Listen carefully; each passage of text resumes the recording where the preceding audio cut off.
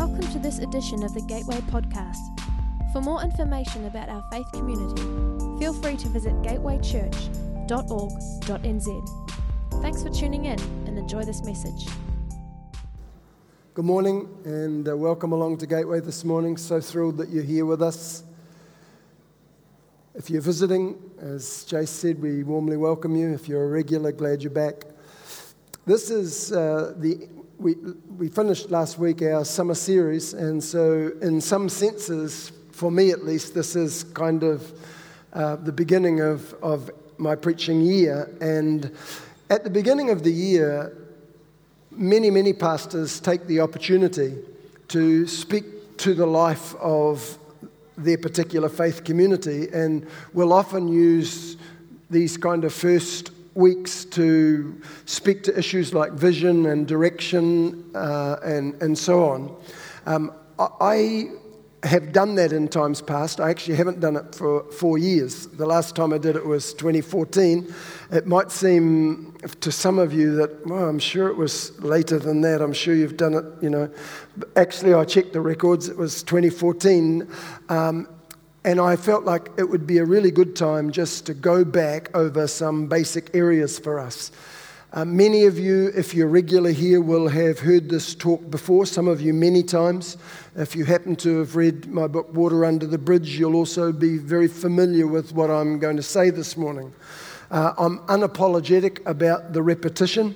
The repetition isn't simply just a result of accumulating years.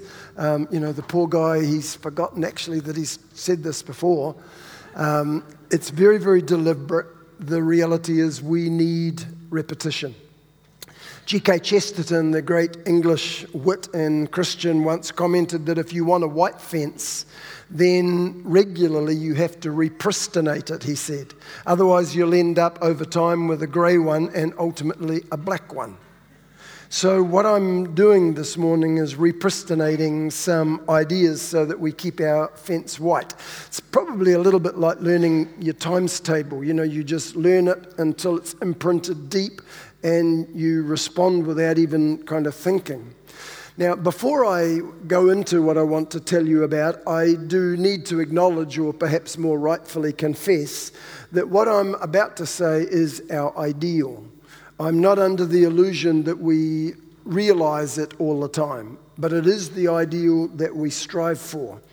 I think it was Derek Prince who once commented, there are two things, the actual and the ideal.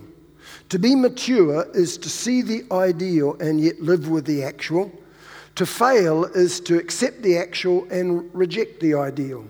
To be immature is to accept only the ideal and refuse the actual.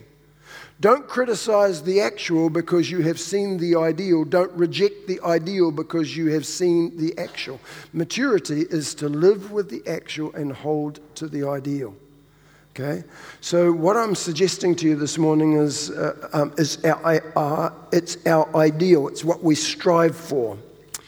Now, in order to explain kind of our philosophy of ministry here at Gateway Church, I want to enlist the help of a couple of metaphors.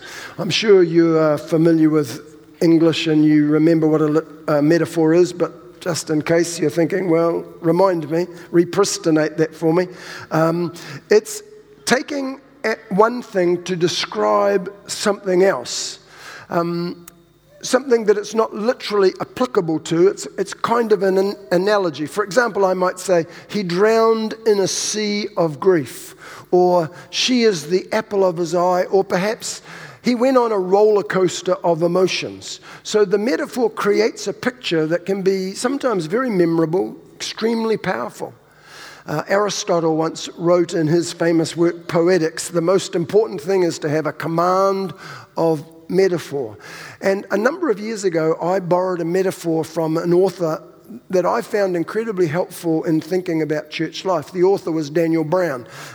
Daniel comes to Gateway with regularity and again will be here later in the year. But in his book, The Other Side of Pastoral Ministry, he talked about churches being like either lakes or rivers. And the metaphor that he used really helped me clarify my thinking about Gateway, and I've used it many times since. Basically, between lakes and rivers, there are some significant similarities. Both, of course, can provide scenic beauty. Both are made up essentially of the same stuff, a la water. And if you want to photograph them or paint them, either one, a lake or a river, would provide plenty of promising raw material. You can swim, boat, and fish in either a lake or a river. But beyond the superficial similarities, however, they are quite different. Lakes are essentially static. They are somewhat limited in what they can do. They either enlarge, grow larger, or they shrink in size, basically depending on the climatic conditions. So they get larger or smaller. Rivers, however, are much more in process. They have an origin, the headwaters, and they have an end point, the mouth of the river where it discharges into the sea. They can cover large amounts of territory and can change very significantly at different parts of their journey, from deep and wide and slow moving at one point to relatively shallow, narrow and turbulent at another. Rivers have momentum. They're able to provide transport for people, and their energy can be harnessed to create electric power. Now, using this metaphorical thinking, it's relatively easy to classify churches as either lakes or rivers when it comes to their philosophy. Perhaps like some of you, I've been in churches that have been dominated largely by lake thinking. In those churches, our focus was centered primarily on numerical growth. So the questions we asked were, are our numbers growing or are they shrinking? Is our budget growing or shrinking? Is our influence growing or shrinking? And in those churches, we tended to measure our success by how many people were in the lake, how many heads we could count in the water, how many people attended our services, that program, that event, the home groups. I think, looking back, we often assumed, mistakenly in my view, that the more time people spent in the water, a la the more they attended the program, the more maturity they would develop. What we failed to note, however, was that a lake didn't have a current. It's largely static. In a lake, people can get into the water, swim about, and emerge at exactly the same point they entered the water. Merely attending a program is not a guarantee of maturity. People can and do get into programs and out of programs at exactly the same point without any change actually occurring. When church growth is the main driver of church thinking and philosophy, then my suspicion is that we are guilty of thinking in terms of lake philosophy. River philosophy is very different. When you swim in a river, you don't anticipate getting in and out at the same place. The current in a river is going to affect you significantly. I remember when we were kids, we lived very near what is the Rangitikei River, and one of our favourite summertime exercises was going down, jumping into the river and just floating downstream, way downstream. Then we would get out and repeat the process. We knew that the current was going to take us somewhere. Churches that are river thinking in their philosophies think not in terms of just growing or shrinking, but think in terms of transformation. So the key thinking is not how many people are in the water, but rather how far can we take the people that are in the water? How far downstream can we take them? And we want you to know that if you come to Gateway, up front, unapologetically, we have a current that we are seeking to get you into and intend to take you somewhere. Now, obviously, we can't force that on you, and neither do we wish to. You can get in and out of the river actually at the same spot if you want to, but in order to do that, you will have to swim against the current. In the analogy we're using, we tend to think of the current as our direction, our priorities. It's where we want to take you. And here at Gateway, there are 5 priorities that drive our thinking. And I want to take you through them. Number 1, we want people who come to Gateway Church to develop and deepen a relationship with God. Now, You might go, oh, duh. I mean, what do you think we come for? That's so obvious it seems silly to even say it. However, the sad reality is that some churches aren't even sure that God exists. And if she does, or he does, they don't know whether he or she can be known. There are a lot of places where you go to church and the main thrust of the gathering is about the people that you are gathering with and the business connections that you might make. Seriously, there are all kinds of reasons people come to church, and the obvious one is often not on the list. We want people who come to Gateway to be connected with God, to develop a deepened relationship with Him. It's that idea and that current that undergirds all that we do. The second thing, and I'd love to unpack these, we just simply don't have the time, but the second thing is we seek to develop a people who are growing in their responsiveness in terms of learning to be a people of praise, of thanksgiving, of worship toward God. You know, Psalm 92 starts off and says, it is a good thing to give thanks unto the Lord. And the idea in the Hebrew is it's an appropriate thing. It's the right thing to do. It's the comely thing to do.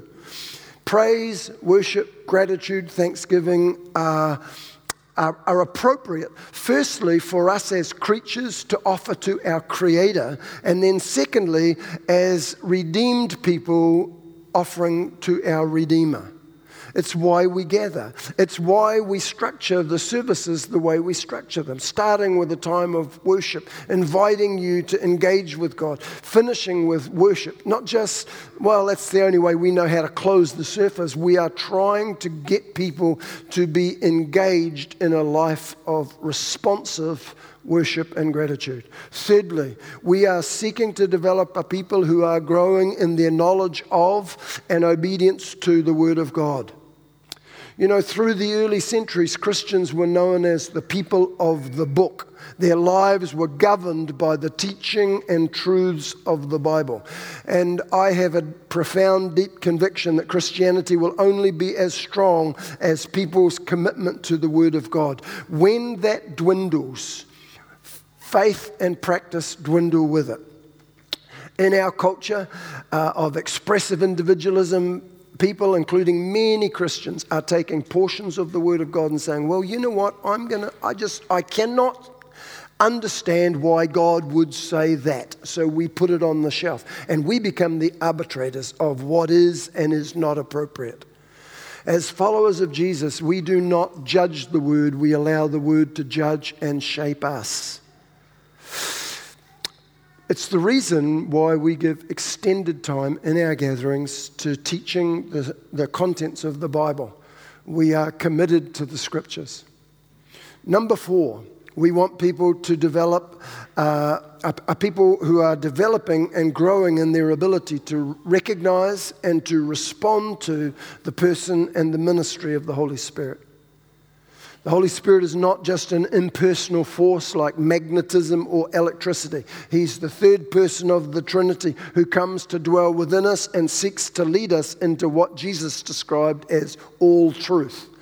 And it's our desire and hopefully our practice to give Him an appropriate acknowledgement and to allow space for Him to move among us corporately and in us individually.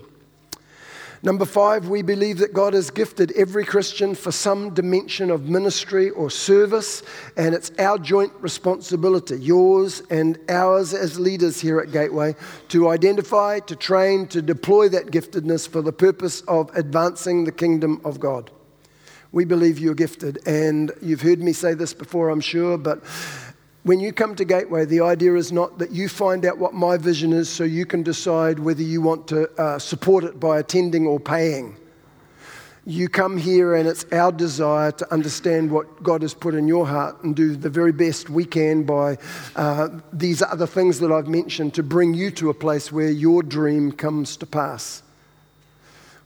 We aren't bringing you as a community together to hear a dreamer's dreams. We are bringing you together as a community so dreamers can have dreams and be what God has called them to be. That we're committed to that. Now, I'm sure some of you who are listening, you might have an area of Christian service that's profoundly on your heart. You might be thinking of missions or prayer or evangelism, and you're saying, Don, you haven't even mentioned those things. Surely you would have in your list of priority these kinds of things. Well, I think, you're possibly right.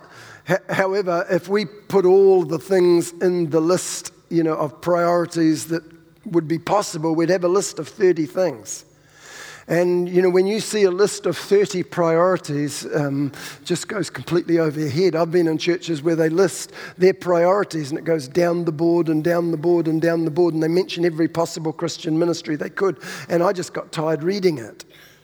Number 5 actually encompasses those areas. You might have a dream for missions. You might have a dream for evangelism or intercession or hospitality. It's included in that sense of that's the dream in your heart. Our desire is to throw you into Gateway's current so that desire, that dream can actually come to pass.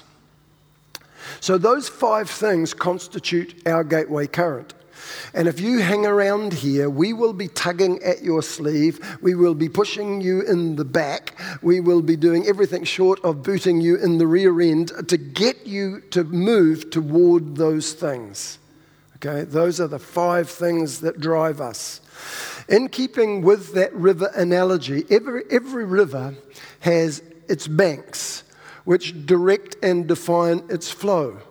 Without banks, the river can overflow, and instead of being a productive force in the nation's economy, it can become incredibly destructive. Instead of providing you with power for your house, it can wash your house away.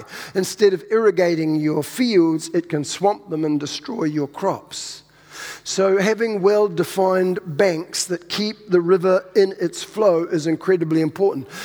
Where we want to take you, we've called our priorities. The banks that will ensure we get there in a healthy way, we call our values. So our values here direct and define the flow of our priorities. And their purpose is to ensure that the flow is kept constructive, positive, and healthy. Again, I've been in churches, and possibly some of you have too, where goals are prioritized without necessarily being contained within a clearly defined value set, where goals are pursued and there aren't any values. You actually have a recipe for abuse. And I have watched church leaders driven by numerical goals, perhaps, become ethically shabby, relationally abusive, quite destructive in order to achieve those targets. And the irony is, in order to reach what we think are godly goals, we become distinctly ungodly in our behavior. So in order to try and prevent that happening here at Gateway, we have a well-defined ethos consisting of clearly articulated values. Let me remind you of what they are. If you're regular, I hope you know them. If you're not, then listen up, because this is how we seek to function. So number 1, we insist on the value of people. And again, you might go, come on, John, you shouldn't even need to say that. Well, I shouldn't, but the reality is you do need to say it. It might seem like a silly thing to say. But again, I've been part of churches where people are the means to the end being the notoriety of the leadership. If we have a big congregation, of course, you get pushed up the triangle of influence. And so the people coming simply become the means to the end. People become cannon fodder for the institutional goals. They can be regarded as disposable commodities that can be used rather than precious people to be served. Their time, their energy, their money is harnessed, all with the goal of reaching this place of notoriety. And we want to just say right at the outset, we try desperately not to function like that. We want to value people. Prophet Jeremiah had some chilling word for Christian leaders who have fallen into that mindset of using people rather than seeking to serve them. In Jeremiah 22 verse 13 in the Message translation, it says, "Doom to him who builds palaces but bullies people, who makes a fine house but destroys lives." I think it was Brennan Manning who once said, whenever religion shows contempt for or disregards the rights of persons, even under the noblest of pretexts, it draws people away from the reality of God. They are sobering words for church leaders. You know, when Caiaphas, the high priest in Jesus' time, said it was needful for Jesus to die for the sake of the nation and the temple, his religion had left the realm of respect and value for people. His concerns in that instance were motivated by the need to keep the religious machine well-oiled and running. It was the procedures of religion, the temple, the structures, the liturgies, the abstractions that had preeminence in his thinking. And he was willing to sacrifice people, in this case a person, to ensure the survival of those religious abstractions. When we do that, we've lost the plot. We've missed the point. We've misunderstood the means and the ends. It's a classic case of getting it round the wrong way. God's supreme passion is people. Jesus died for people. The church is about people. Any endeavor that bears his name must hold the value of people in the highest place. People are to be loved and served. That's our ideal. We strive for that. Now, one of the nuances of that value is that we will seek to treat you as adults and not children. We want Gateway to be a learning culture, not simply a telling culture. We will attempt to teach the scriptures as we understand them with as much conviction and passion as we can muster. But we say to you, you have to be like the Bereans in Acts chapter 17, who heard Paul preach, and every day they searched the scriptures with all readiness to find out if the things that he said were actually so. So you have to choose to be mature. You have to choose to be a responsible disciple of Jesus Christ. It cannot be forced on you, even from the best of motivations. I have seen and heard pastors say, I know that this is a little bit brutal, it's a little bit of a blunt instrument, but they need it. They need to be pushed along. I remember talking to one pastor one time and just saying, look, stop pushing people. Stop doing that, because they want to go in the right direction. You cannot force goodness on them from the outside. You know, the Bible says in the book of Hebrews that the law cannot perfect people. Now, it wasn't that the law was inadequate. The law was righteous and true and holy, Paul said. But the reality is an external imposition on people's hearts doesn't work. You cannot change people by putting the law as an external imposition on them. It has to come from inside. It has to come from inside you. Okay, it's not my responsibility nor the leaders here to force you into some kind of mold. The idea is to guide, to instruct, to encourage, to inspire, but for you to rise up on the inside and say, I want to be everything that God wants me to be. We here at Gateway are shepherds. We are not policemen. We will encourage, will exhort, and if necessary, reprove you if we see you being self-destructive or abusive in the life of the community.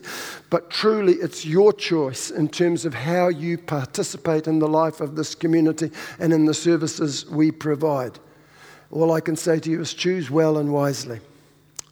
Number two, okay, so number one, we value people. Number two, we value integrity. By that, I mean, I'd love to preach on that, and maybe I will again sometime soon, but integrity basically is that inner openness to being led by the Spirit of the Lord, a tenderness to respond to all that He is speaking to you about. It's not putting on a mask, but it's being absolutely open. It's not hiding things in the folds of the material of your life, but it's stretching it out so everything can be seen, including the flaws. So when we say we value integrity, what we want to say to you is what you see is what you get, okay? We won't play games with you. We will seek to be truthful and transparent in our dealings with you. We won't communicate to you in a way that leaves you guessing about our motivations and our goals. No half-truths, no innuendos. What you see is what you get, okay? I think I've said this before, but one of the kindest things anybody has ever said to me, people have been very kind to Karen and I over the years here at Gateway, and we're very grateful for all of the encouragement you've given us. One occasion stands out, and actually it was an occasion that wasn't even intended for my ears. I'd been on a missions trip, and I'd taken a group of guys with me, and we'd arrived back, and I was walking up. It was the break in the service, and I was going up to get a glass of water just before I came to preach. And one of the guys who'd been on the trip was in front of me, and his friend was standing beside him, and they didn't know I was behind them. And the one guy said to the other, "So what's Don really like?" And I thought, I don't know whether I want to hear this. And the other guy said, and he, as I said, he didn't know I was listening, and he just said, "What you see is what you get." He's exactly the same in private as he is in public, just no difference. And I want to tell you, it was one of the things that moved me most. Of all of the nice things that have been said, that one moved me deeply, because it's one of my deep values. If you, just what you see is what you get. We're not trying to promote anything or project anything. If you don't like what you see, you won't like it in any other sense, because there's no difference. Number 3, we value authenticity. It's similar to the last one. In fact, all of these values kind of interweave with one another, a bit like the colours of the rainbow, to be truthful. But with authenticity, that's about seeking to avoid a culture of pretense.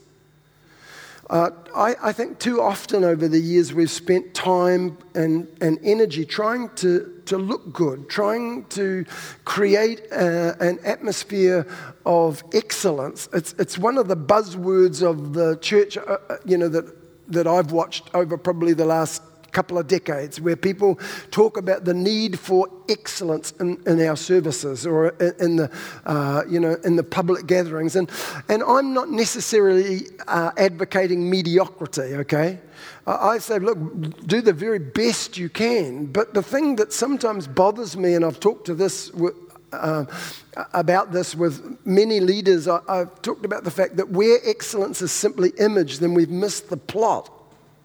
Where excellence is an extension of actually who you are, then that is fantastic. But when it's a substitute for who you are, that is not so good. And I've watched a lot of so-called excellence be nothing more than image, and that bothers me profoundly. I've been to churches where I was in a church in the States. We pulled up in the car park. Actually, Chris was with me. We no sooner got out of the car park and somebody was on us shaking hands. "Welcome, glad you're here." It's kind of nice. Walked about 10 steps and got ambushed by the next person. And between the car park and the auditorium, we must have been welcomed by, 7, 8 people, and then there were more people inside welcoming us. Now you'd say, "Well, Don, are you anti-social? Does that bother you?" Well, don't ask that question, all right? Just. It was kind of nice in a way, I wasn't offended by it, but I don't know that this is true of this church. It just made me think. It made me wonder. Obviously, these people had been programmed. They were on for that week to be the greeters. And again, I don't have any problem with that. We have greeters. But when you replace a genuine value of warmth and welcome in a congregation by a set of people who do that job for the rest of us who can be antisocial, something's wrong. Something's wrong. We've got excellent greeters, but we haven't got a value of warmth and welcome that's being developed deeply and profoundly in the midst of us. I would hope that as part of this congregation, warmth and welcome would be something that you would think, that's a value. I want people who come into our community to feel like that. And you don't leave it to 1 or 2 designated people who might do it excellently, by the way. I'm talking about deep, authentic, not just outward image. So we value authenticity. We want to create a culture that in which people aren't pretentious. There aren't any hoops that you have to jump through. There isn't any special language that you have to learn. There aren't any special clothes that you have to wear to make the grade and be accepted. Again, one of the funny stories in our ministry was a guy who came up to me after he'd been coming to our church for a few years, and he said, I have to confess something to you. And I said, oh yeah, what's that? And he said, well, when we first decided to come to your church, he said, I was getting dressed that Sunday morning, and I said to my wife, I'm going to put on a suit. You watch me. They'll be all over me like a rash. The pastor will be up there shaking my hands because they'll see the suit and they'll think, ding, ding, ding, ding, wealthy people. He said, so I strolled into your church, and he said, you totally ignored me. And most of the other people did as well. So much for our greeting and our warmth and welcome, eh?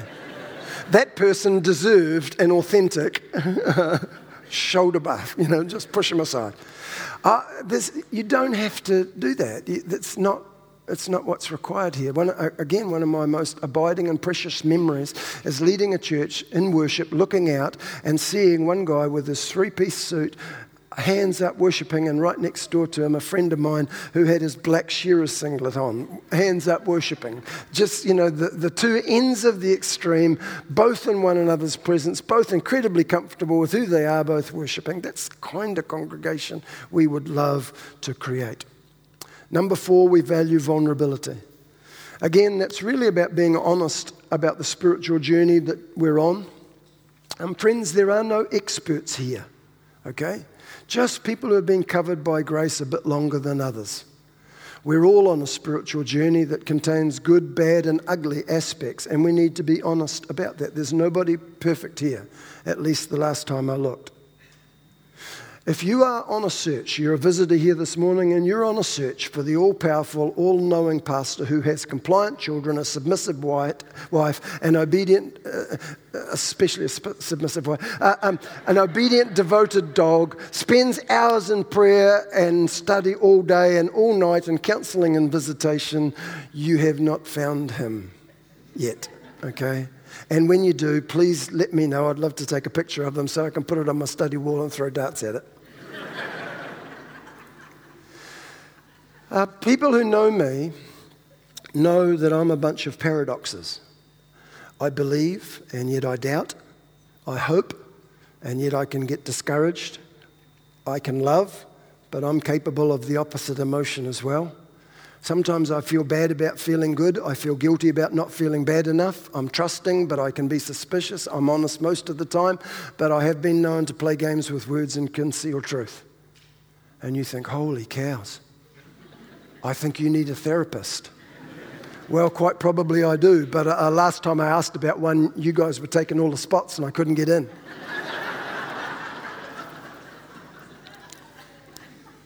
It's who we are, I just say often, we're saints and sinners. I remember going to a conference and the speaker got up one time and he said, "Good morning, saints," and we all responded, "Good morning," and he said, "Good morning, sinners," and everyone just didn't know what to do. It was just this, hey, who's going to answer that? And he did this kind of, well, you both, you're both, don't you? So for the rest of the conference, "Good morning, saints," "Yeah, good morning," "Good morning, sinners," "Yeah, good morning." We got it. We're a mixture of both. We're a broken place. We're a place for broken people. This isn't a mausoleum for people that have got it all. Mausoleum's not really the right word, is it? This is a hospital, okay? This is a hospital. And it's okay at times to be bleeding. It's okay at times to be getting, the kaboom, kaboom, because you're just about expiring. It's okay. We're all in that journey, and we're not trying to pretend that we are something that we're not. So we value people, we value integrity, we value authenticity. We value vulnerability. Some of you are thinking, Don, this is a bit of a PR nightmare, really. There's possibly new people here today thinking about joining Gateway, whether perhaps Gateway might be their spiritual home. What you've just said, especially about your life being a bundle of paradoxes, really doesn't inspire their confidence, and their possible attendance and participation, and of course their tithe. Well, you're probably right. So maybe I'll stop before I dig the hole any deeper, and I'm going to invite the musicians to come now. Let me just conclude by saying, we aren't all we want to be. I'm not all I want to be. I suspect that you're not all you want to be. But I do know what direction I want to go in. I do know what direction we want this church current to go in. I do know that we want to limp together, bounded by a set of values, toward something that I think ultimately could really honour God.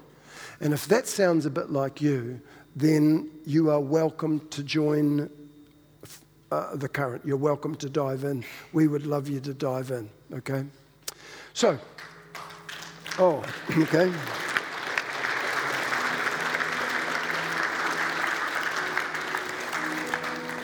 That's very kind of you. Those of you who come to Gateway will know that I often respond to applause by saying, don't clap, throw money. But having just spoken about those values, I better not say that. So why don't we stand and let's worship together, shall we? Thanks for listening. We hope it was an encouragement to you. Again, check out gatewaychurch.org.nz to find out what's going on within our church.